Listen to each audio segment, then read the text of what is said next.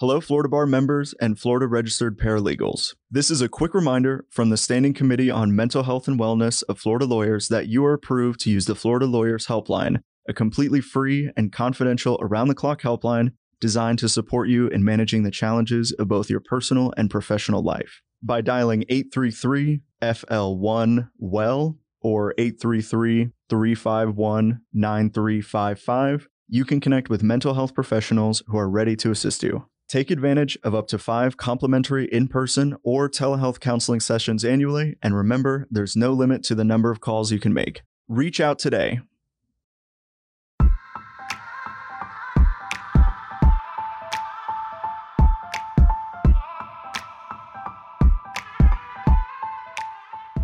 You're listening to the Florida Bar Podcast, brought to you by the Florida Bar's Practice Resource Center, Legal Fuel, produced by the broadcast professionals of the Florida Bar.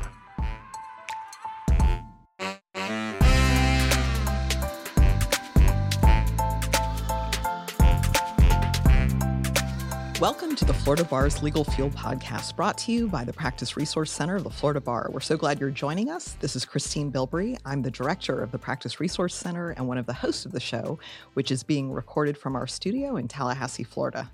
And I'm Jamie Moore. I'm a practice management advisor at the Florida Bar and co-host of today's podcast. Our goal at the Practice Resource Center is to assist Florida attorneys with running the business side of their law practices. We focus on a different topic each month and carry the theme through our website with related tips, videos, and articles. So, making the most of your time is probably at the top of your list if you're running a solo or small law firm. When you're managing both the business side of your firm while also practicing law, your to-do list may quickly become overwhelming. Reducing repetitive tasks, streamlining your processes, anything that can be made easier with legal technology. That's why choosing the right technology for your needs can be one of the most important decisions you will make. We receive many calls at the Practice Resource Center from bar members asking for recommendations on the best software for their practice. And on the surface, this question seems simple, but there are many challenges because no two lawyers run their practice in the same way. So joining us today to discuss practice management software and other technology trends is legal technology expert Bob Ambrogi. Bob Ambrogi is a lawyer and journalist who has been writing and speaking about legal technology and innovation for more than 2 decades. He writes the award-winning blog Law Sites, is a columnist for Above the Law, hosts the podcast about legal innovation, Law Next, and hosts the weekly legal tech journalists roundtable, Legal Tech Week. He is also co-founder of the Law Next Legal Technology Directory. In 2011, Bob was named to the inaugural Fast Case 50, honoring the law's smartest, most courageous innovators, techies, visionaries, and leaders. In 2017, he received the Yankee Quill Award for Journalism from the Academy of New England Journalists and was honored by the ABA Journal as the Legal Rebels Trailblazer. A graduate of Boston College Law School, Bob is a fellow of the College of Law Practice Management and past president of the Massachusetts Bar Foundation. In his law practice, he represents newspapers and the news media. Welcome to the show, Bob. Thank you very much. Thanks for having me. And just to be clear, I am not in Tallahassee, but I wish I was. What's the temperature where you are? It's not too bad. It's like 35, but it's a sunny 35. It's a nice, warm, nice day. I'm going to go out for a walk later. Okay. Yeah, the sun is out. I'm okay. That would be rough for us here. Yes. I know. We don't want to leave our house if it's past 50. I'm heading down to Florida sometime this winter. Great. So, Bob, before we dive in and start discussing specific practice management software programs, I thought it would be helpful to talk about general questions that solo practitioners or small firms should be asking themselves before they start the whole software search. So, what are some recommended guidelines that you would share with them? Yeah, that's kind of the $100,000 question. I get so many emails from lawyers, solo and small firms saying, just tell me, what practice management program should I use? I just want to know. I don't want to have to think about it. And the trouble is you do have to think about it a little bit because, as you said in the intro, there's sort of no one size fits all here. There's no practice management platform that's right for every lawyer or every practice. So I think, you need to start with a little bit of self-assessment in terms of what are you trying to do? What is your practice? What are your goals for your practice? What's working? What's not working? Where do you need help? What type of software are you already using in your practice? Does it matter if it integrates or not with your practice management platform? I've been at this long enough to realize that there are a number of really good practice management platforms. They're pretty much mostly in the cloud these days, and those that aren't in the cloud seem to be headed in that direction. But there are differences among them, and so you really kind of have to start by saying to yourself, what is it I want to do? What am I already doing? What are the problems I have? And then kind of go from there. I mean, I can get into more detail, but let's start with that. Yeah, absolutely. And so it's in this profession, there's even more considerations. So after an attorney has narrowed down a few practice management software platforms maybe they are ready to jump in, what questions should attorneys ask the software vendors? Well, again, the questions for the software vendors are going to be, do you mean kind of beyond the obvious stuff in terms of what features and whatever else Yeah. So like if they like the features, they think it's going to work for them. But because you're an attorney, you've got to kind of, there's a few boxes you need to check. Yeah, no, absolutely. Most importantly, you want to know about security. You want to know about what kinds of how the data that you provide to this vendor is stored, where it's stored, how it's transmitted, whether the data is being encrypted in transmission, whether it's being securely stored in the cloud somewhere. You want to know whether and how you can get your data back. You may decide you're going to go with a particular vendor and get started and go down that road, and I don't know, a year later decide maybe this isn't the one I wanted after all, and maybe I want to move to this other platform. How easy is it to get all that stuff that you put up into that platform back? Because that's probably one of the biggest obstacles to either picking or switching a practice management platform, is just that the inertia some people feel about, oh God, I don't want to have to go through that again. I'm finally set up on this platform, and I finally got all my client contacts and all my matters and everything loaded in there and all my finances. I don't want to have to switch. So how do you get it back? What kind of format do you get it back in? Those are a couple of critical ones. Another, obviously, I hope it's obvious that another critical one is what do I know about this vendor's stability as a business? How long are they going to be around? Do I have some reason to believe they're going to be around? That's not always necessarily easy to know. We probably all remember the kind of the fiasco around LexisNexis starting a practice management platform for solo and small firms that they eventually had to shutter. It just wasn't gaining traction. You would think LexisNexis would be a stable company that would be launching a product that would be around for a while, but it didn't happen in their case. So it's not always easy to know, but obviously, there's so much news being reported about funding and investments and consolidations among products in this industry.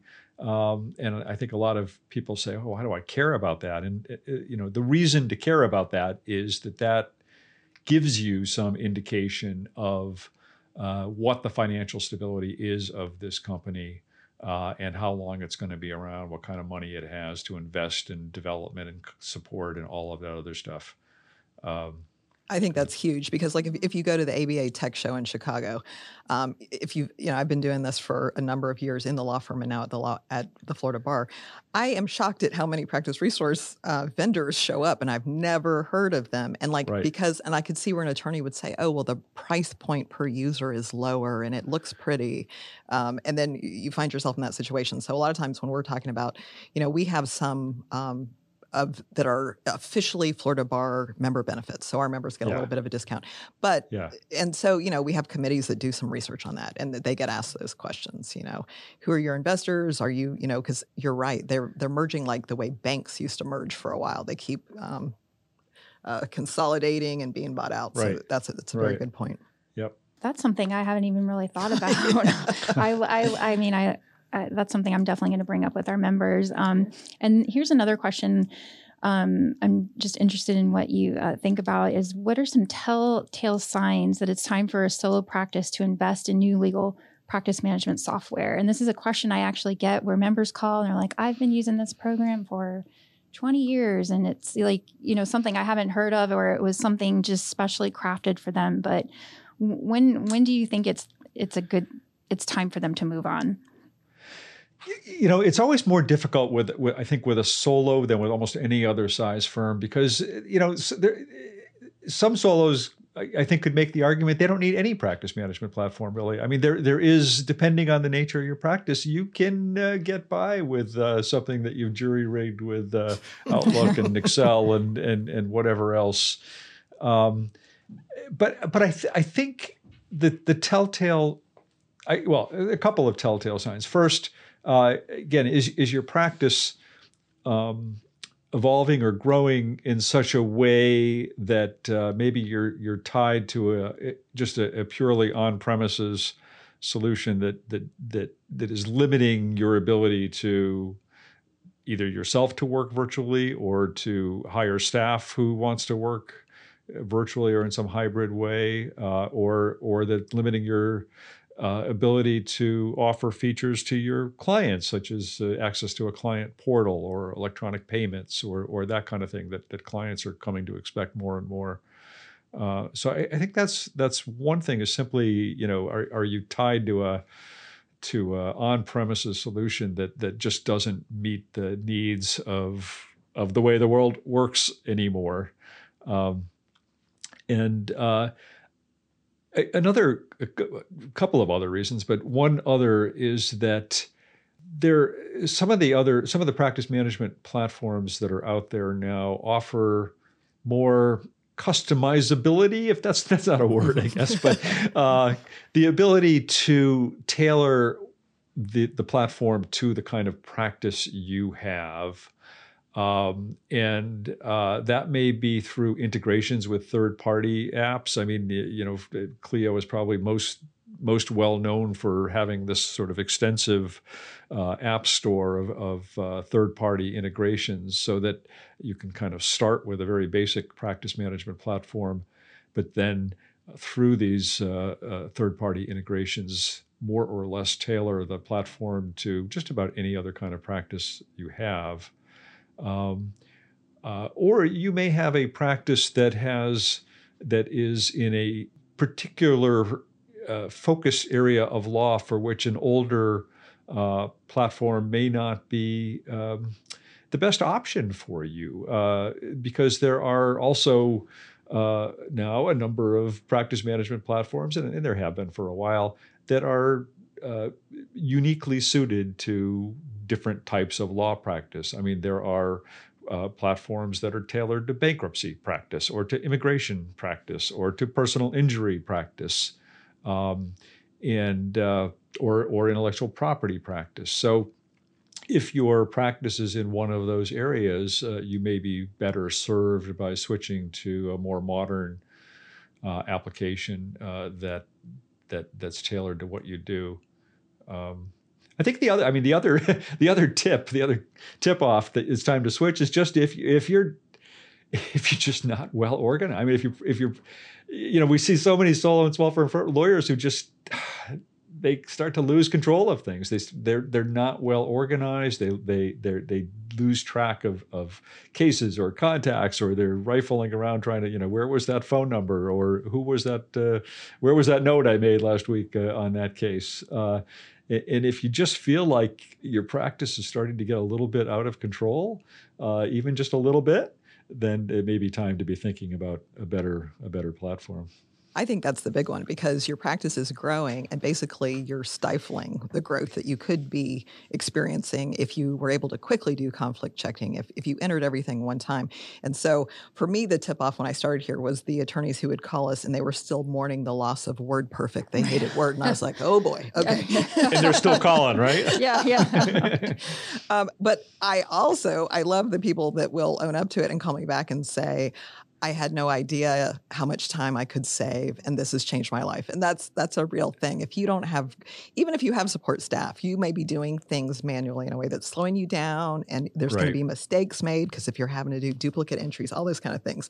So we really tried to get them on board. And I've had some attorneys say that they've just given work away because they're like, I just can't do it, and they don't want to. So I think, absolutely look into those options. And if you're a solo, maybe you're so bogged down working that you lose track. Yeah. The flip side of that is if you have partners, trying to get everyone to agree on the same software package can be a whole thing. So, because it is a big commitment. No, and I think you just hit on something important, which is a lot of the solos that I talk to, and I'm sure you talk to many, many more than I ever do, but they just don't have time to deal with it. It's that problem of you get more and more in over your head and deeper into it, and you just don't have the time to stop and think, how do I get out of this?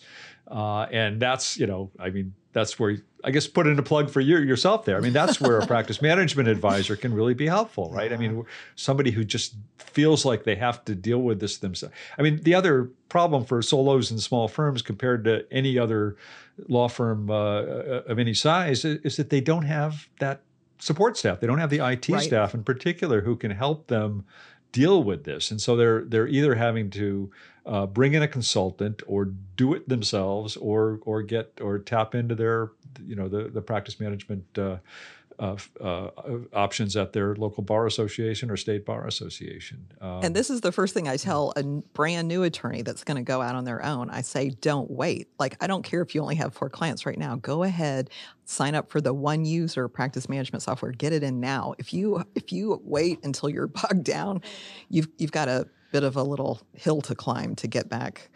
So it's so much easier from the beginning. So definitely. Yeah. Well, and that brings us to our next question is, what are your top software picks that would combine all of the tools needed by a solo firm? So if someone's just starting out and they're like, I just want to have everything ready for me. It has the time capture, maybe the billing and invoicing, document management. What are your top 3 picks? You're going to get me in trouble here by naming names. I mean, I hate naming names in a sense, only because, again, as I was saying earlier, it really so much depends on the practice. It also depends just on kind of personal preferences in terms of user interface. And I'm sure you tell people this all the time, but there's something to be said for just going out and, a lot of these platforms all offer free trials. Absolutely. And there's something to be said for going out and either trying the free trial or at least taking a good look at the screen caps and videos and whatever else they have available, on them. You mentioned we've got this legal tech directory that we started on Law Next, and we try and get vendors to contribute videos and screen caps and stuff, so you get a little sense of the look and feel. It's hard to go in and really take advantage of a free trial because you then have to start loading your data into there to really get a sense of it. So it's hard to really do that, but you can play around a little bit, and I think some of them even have. I haven't checked this recently, but some of them even have like little sandboxes with some preloaded data, mock data that you can go in and play around with. But I mean, the big ones are the big ones for a reason. I mean, there's several ones out there that we all know of. I mean, Clio, Practice Panther, My Case, Rocket Matter has been around forever, Cosmolex. Smoke balls and other. I mean, they all have kind of different. They're more or less the same, and they're all getting to be more kind of soup to nuts in terms of what they offer. The big difference, as I was alluding to earlier, is sometimes whether they're doing it directly or whether they're doing it through integrations with third parties. So again, Clio is one where it's kind of built its, put its stake in the ground in sort of these third-party integrations, although it continues to build out more and more of its own functionality as well. But Clio gives you the basics of everything you need in a practice management platform. But then when you want to bring in other features or functionality, you can go to their app store and plug that in. Whereas something like a MyCase is going to be more focused on delivering end to end from a CRM all the way through to billing and accounting and all of that. Cosmolex is another one that has that sort of end to end options. So, I mean, the nice thing about one of those is that you're paying one price and you're getting more or less everything you need, as opposed to, again, a Clio where you're paying for Clio, but then if you do need those third-party integrations, you're also paying the subscription for whatever those products happen to be. Yeah, and we're in the same boat. We don't want to get you in trouble, but Oh, that's yeah, what we're no. like. Yeah. I'm like, Clio is like, has this huge market share. I said, but like if somebody is saying to me, I want everything inside one, like my accounting and everything. So then I'll be like, well, Cosmolex has it built in. And then there's people who say, I can't get away from my QuickBooks, So you're right. You've got to go and you can click through at the Florida Bar website under member benefits. You can click through, see what the deal is, what the discount is. And they do have trials, but we love Smokeball. I've had what I've seen of them over the years. I love them. We had them do a demo recently. So tell us something about Smokeball that is great. Well, I think the one thing that makes Smokeball distinctive is it's got this sort of automatic time capture built into it. So it helps you. It just helps you capture lost time or time that you might otherwise have lost. And I mean, otherwise, I think it's again fairly similar to a lot of the other ones out there. But I think that's one of its distinguishing features. And then there's a couple other things that come up. Like it'll be interesting. There'll be one of these practice management software, and like you could use it as a solo, or like say it's you and 2 support staff. And then some of them, like we looked at Leap, but then I think it's Leap that got rid of their solo small firm. So then they wanted to move to more of the mid-size. Am I getting that right? Is that one of them? So you have to look at what is the minimum user count required. Right. Yeah. I think what some of them won't tell you, and maybe I'll get you in trouble for saying this, but what I've heard sort of off the record for some of these companies is that the solo market is really hard for them to support.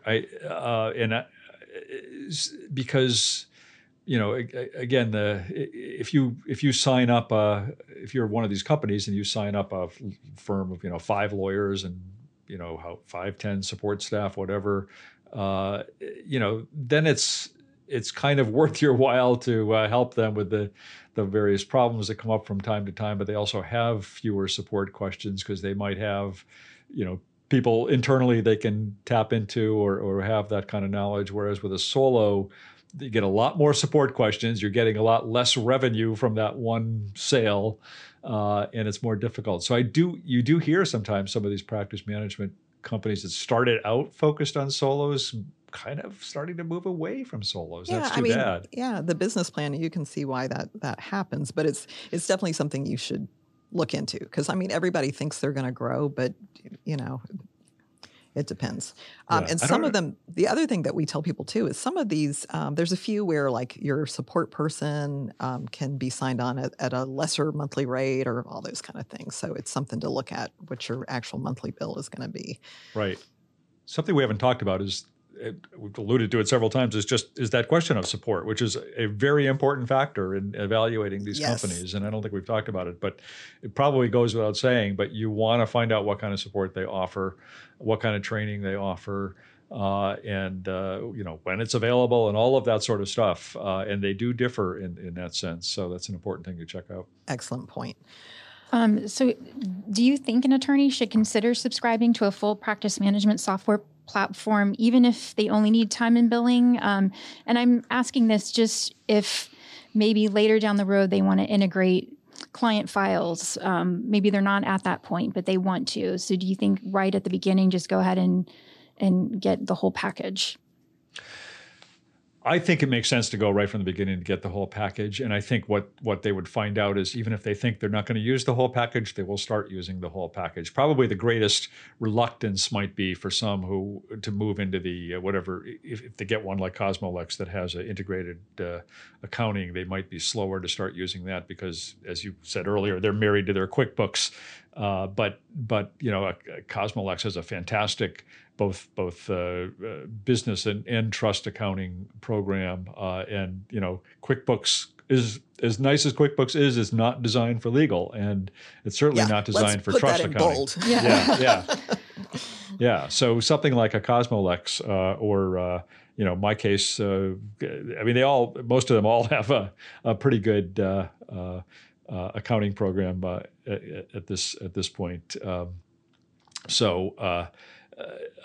I think that what's going to happen once you start to see how seamlessly you can tie together the different pieces of your practice by using one of these platforms, you're going to start to use all of those different features, not just time and billing, but the contact management, the document management, and all the other facets of it. Yeah, and I think there's so many people who don't realize how much can be automated. That the document production, once you can save the templates in there, and there's all different versions of that. And like you said, if it's geared specifically to your area of practice, and the never missing deadlines, because you can put in the docketing that where it'll calculate all those dates for you when you enter the trigger date. There's so many things that you can do, but you have to use them for it to benefit you. So I think that's an important, use all of these features. You don't have to at the beginning, but be aware of them. So Yep. Okay, well, so as we were coming up here, got an excellent email from one of their blasts. So for me, the experts in this area are you, and then Sharon Nelson and John Simic. They, at Sensei Enterprises, I do not miss if you are a speaker or if they are a speaker. So they just sent out this whole thing about dark web access and what attorneys should be, because there's a bunch of companies out there saying, pay us every month and we'll scan the dark web for you, or those kind of things. So can you just comment on that? Because it is something that attorneys, I'm sure that they're aware of, but we don't want you to get dragged into something that's not worthwhile. So what about a monitoring service or a scan? Because they're kind of different things. Well, I actually saw that same email from them, and I follow them as religiously as you do, and they are cybersecurity experts in ways that I certainly am not. My sense is that for a solo small firm, you're not going to have to pay for a service to scan the dark web. I think maybe as you get into a slightly larger firm, that may start to make more sense. I think the more important concern is to make sure your client files don't end up in the dark web, and if they do, the fact that you've had a scanning service isn't going to do much for you, because you're probably going to be finding out anyway. What that's going to mean is that somebody has come in and hijacked your client files in some way and is using a ransomware attack to lock down your files. So what happens in a ransomware attack is they get access to your files and they lock down your computer until you're willing to pay some amount of money, apparently still in Bitcoin, although I don't know who wants Bitcoin anymore. And if you don't pay the ransom, they threaten to start posting some of your client files, to prove to you that they have them in effect, and to kind of embarrass you into complying with their demands, and they do post them on the dark web, but you're going to know about it when it happens. And I think the more important thing is to make sure that doesn't happen in the first place, and that means really exercising some caution about email security and data security in your law office. And that's where you need Sharon and John to come in and tell you exactly what to do. Absolutely. But the weakest link in all of that is always the individual employee who opens the wrong email or clicks on the wrong executable file in an email. And we've done whole episodes about that. Yeah. So you went out, you got cybersecurity insurance, and you got the program, and then somebody clicked on the link because it looked real from or even downloading the pictures is something I've learned too. Yeah. We could talk about that for hours, but I just wanted to bring that up if people are aware of that. Because, you can kind of you almost become paranoid. So make sure you actually have a passcode on your laptop and those kind of things. Yeah, you should be paranoid, but I mean, it's difficult. I interviewed Alvin Tejamulia, who's the chief technology officer at NetDocuments until just the end of the year, a couple of years ago. But he was talking glowingly about all the security measures that NetDocuments has in place. But even he said, when you get down to that level of the individual employee, they are the weak link, and sometimes it's just nothing you can do about that. And unfortunately, that's the case.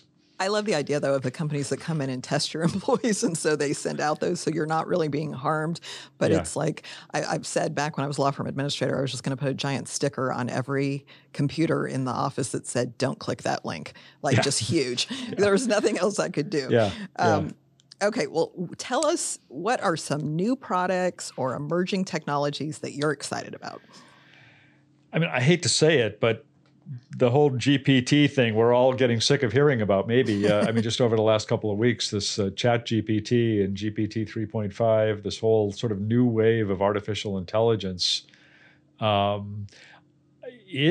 it is going to change law practice in significant ways, in ways that we don't quite know yet, I think.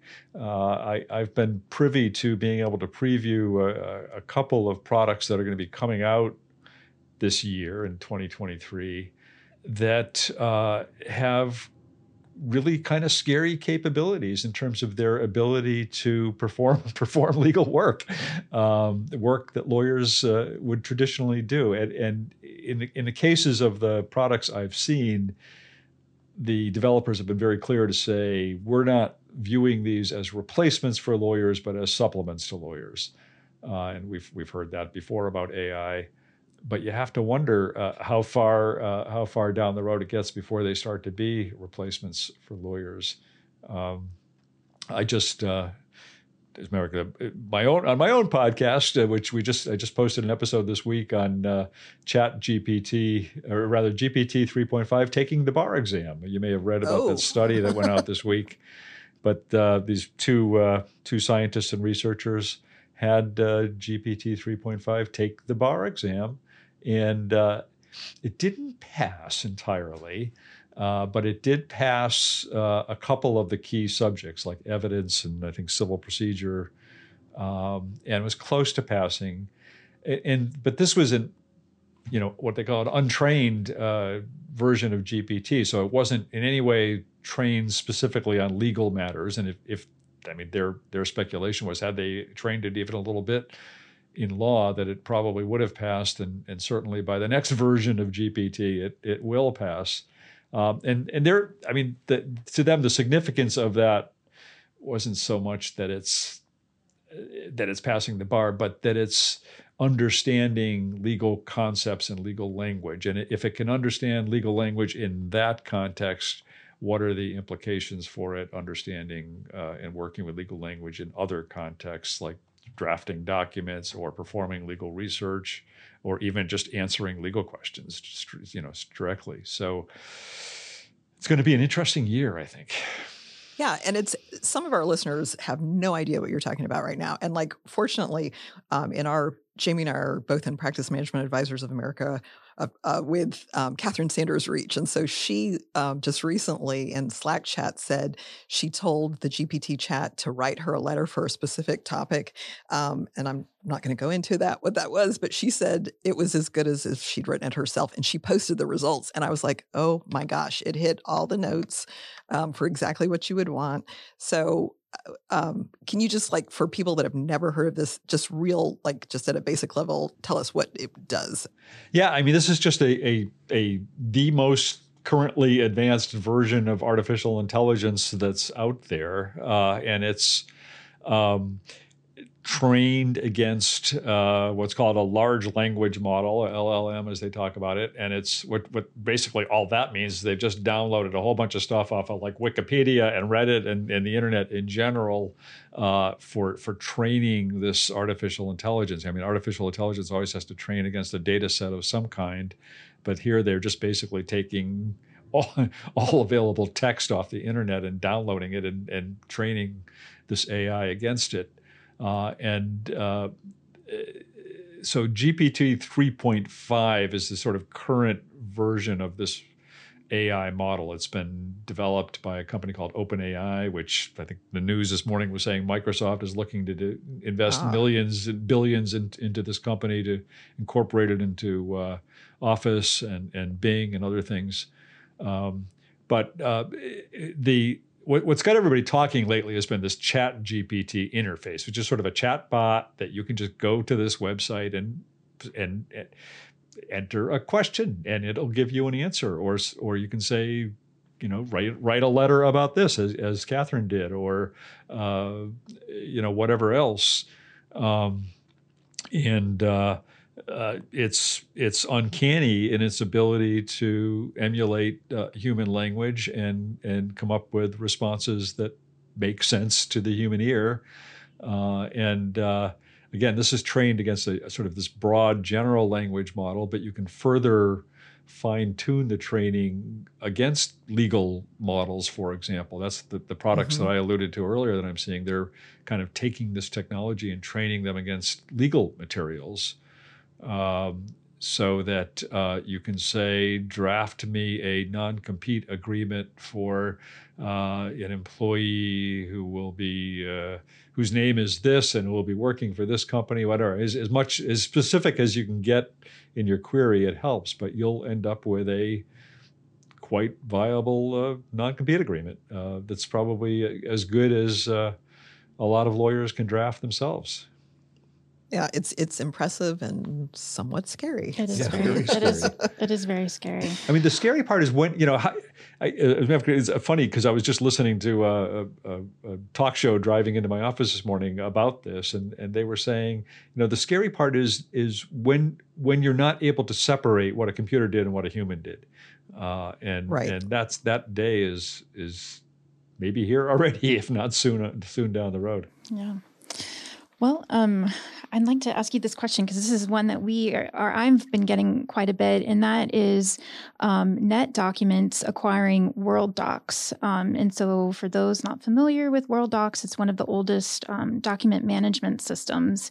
What are your thoughts on that? And part of my question also with that is some people they're saying, I don't think I want to move to World Docs. Do you have any other recommendations for software that is comparable if people are not interested in that?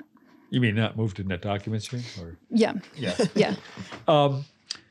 So I think I have the bias of thinking the cloud is a good thing, and even though World Docs had a cloud version, it was traditionally an on-premises document management system, and it was a very good one in a lot of ways, but still a legacy software and a dated software, and even its cloud version, suffered from the fact that it was not a fully modern piece of software. And the Net Documents has already, I think some people tend to think of it as primarily serving larger firms, but in fact, it's had a very established customer base in smaller firms as well, so this gives it an even stronger base in that market because World Docs is more small to medium firms.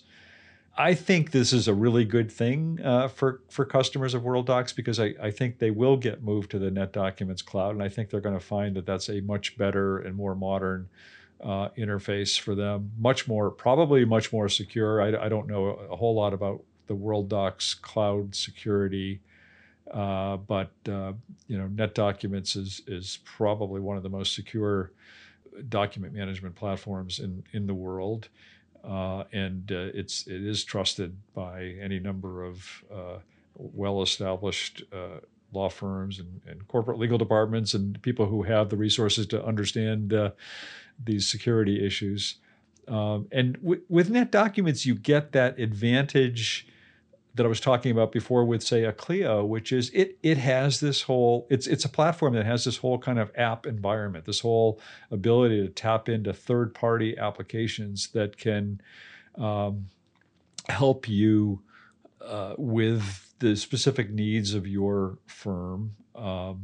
And they're also building out a lot of their own applications now. I mean, such as document automation. We talked about that before, but now they've got a robust document automation capability built right into NetDocuments.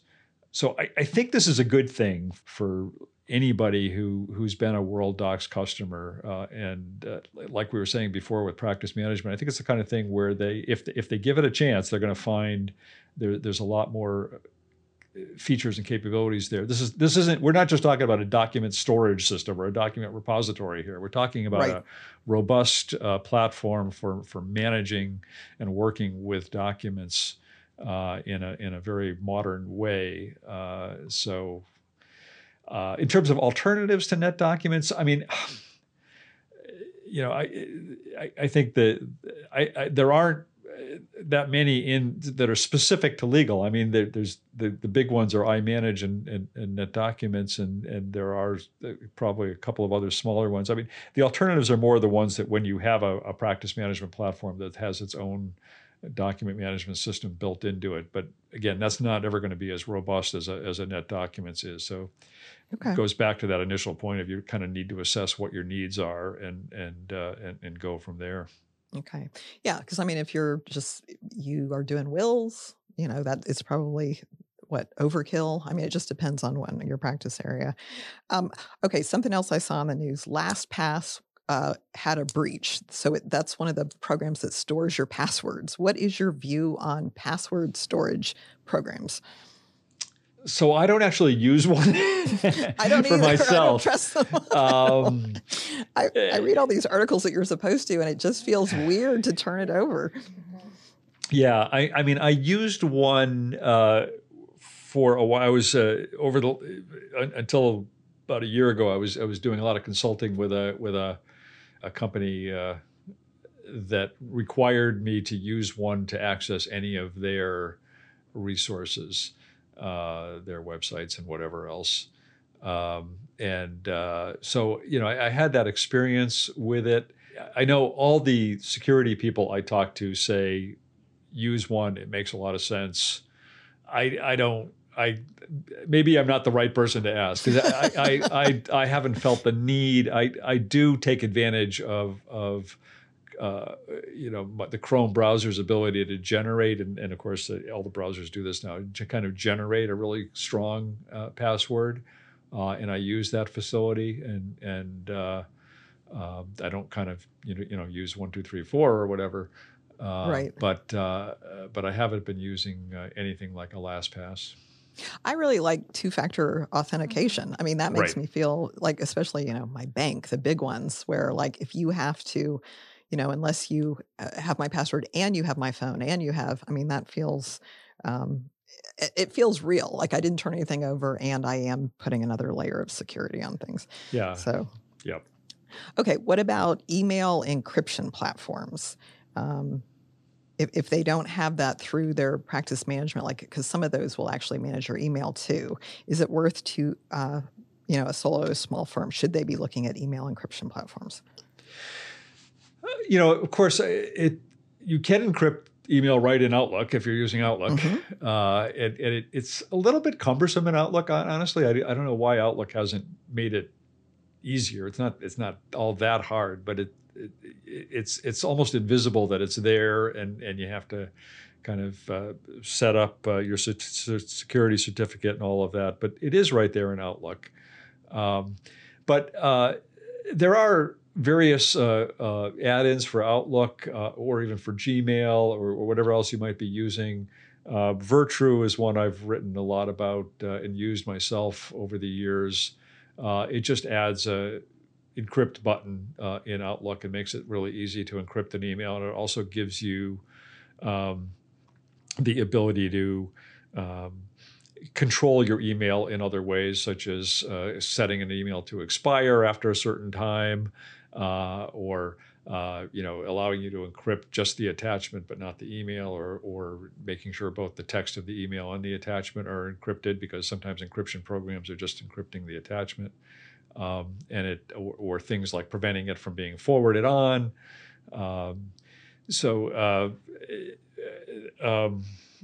Virtru is one. There's a couple of others out there that I'm blanking on the names of them right now, but that's one I've used and liked and found very easy to work with. And this is the part where I interject and put my PMA hat back on. Please don't be using free Gmail for your law firm. Don't do that. And the other thing is, if you are doing something that requires a lot of financial documents that you're requesting from your clients, like you're in family law or anything, just the personal identifiable information, this is when you probably need a client portal, which is built into practice management software. And like we say that over and over, but I know that people are still out there just, shooting all of that, their tax returns and their financial statements. And so that's exactly what the portal is for. So exactly. Just throwing that out there.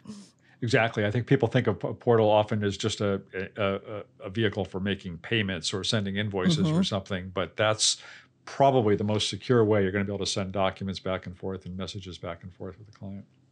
Yeah. And so a few months ago, we had a major hurricane hit the Tampa area, and we had a ton of calls come in from attorneys saying, I have all these paper files, or, a lot of them were ruined with the flooding, but some people they didn't have that problem, but now they're like, I need to move all of this to a cloud-based solution. So do you have just maybe some recommendations on user-friendly software programs that if someone's been primarily using paper, that it's an easy transition, I guess. So they just feel overwhelmed by even thinking about taking all that paper and then moving it into software.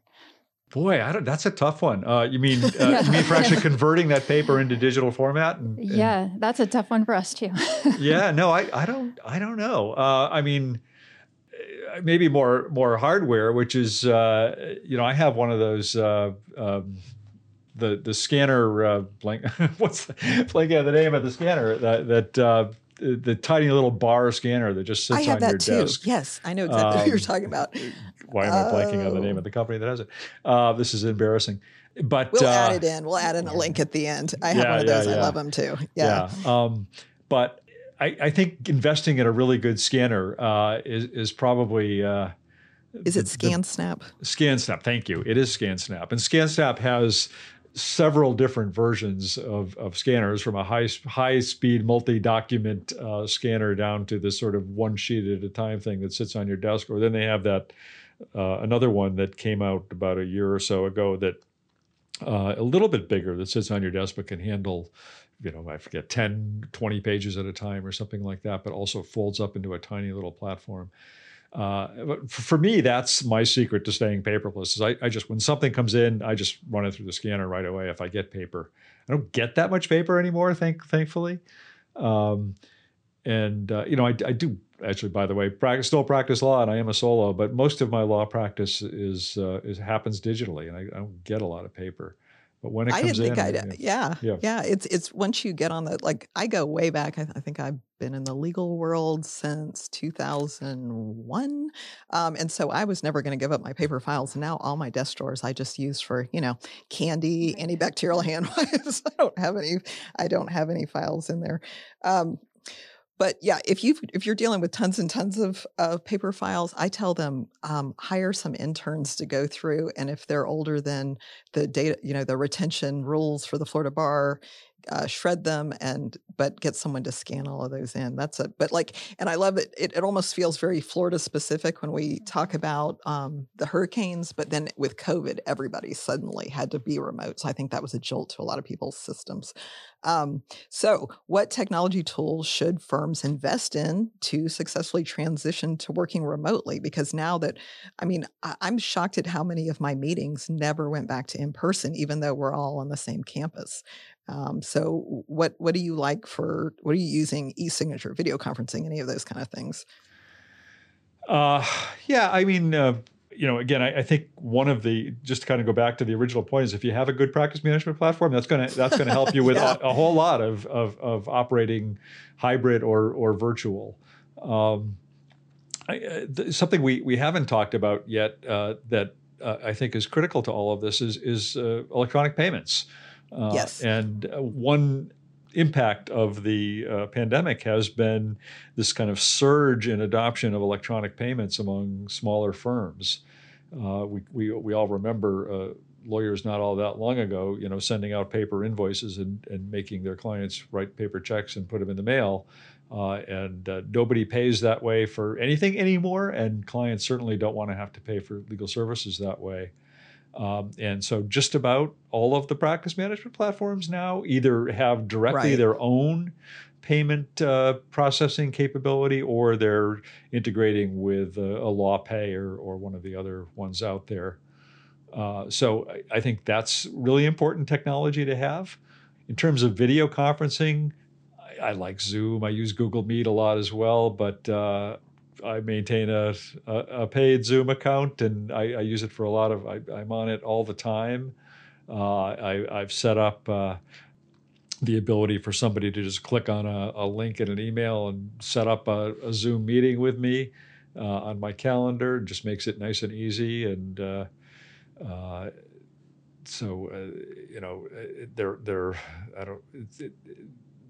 Zoom is another company that's very much profited from the pandemic, but in a good way. I mean, they've refined their product in a lot of ways, and it's great for meetings. If you're a lawyer who's doing more online depositions or that sort of thing, then you certainly should explore some of the platforms out there that are specifically formulated for that purpose, that allow you to get real-time transcription, allow you to have multiple people sitting and watching a deposition, and allow you to control exhibits and that sort of thing. Zoom isn't the best for say depositions or online hearings, but a lot of people use it for that as well. E-signing, DocuSign, can't beat DocuSign. So what else? That's about it, I guess. And I'm impressed that a lot of the practice management software are starting to build some of these things in, so you don't have to go hunt it down. So because the more that can just be in one place, the better off you are. But not traveling. Like the fact that you can do your hearings, your depositions, all of the client consults, you have more time to bill. Yay! Right, exactly. That's a good thing. So I've been reading a lot about virtual assistants, and there's so many warnings about don't use these, but at first when they came out, it seemed like the perfect solution. You could just talk to this virtual assistant and it would help you with all of your tasks. And now, we're kind of backtracking on that. So what are your thoughts on virtual assistants? Well, again, I think this is what I tried some of the virtual assistants in the past. You're talking about the purely software versions of virtual assistants, not like a virtual receptionist, not a remote human. Right? Yeah. I had tried a couple of those in the past and didn't find them all that helpful.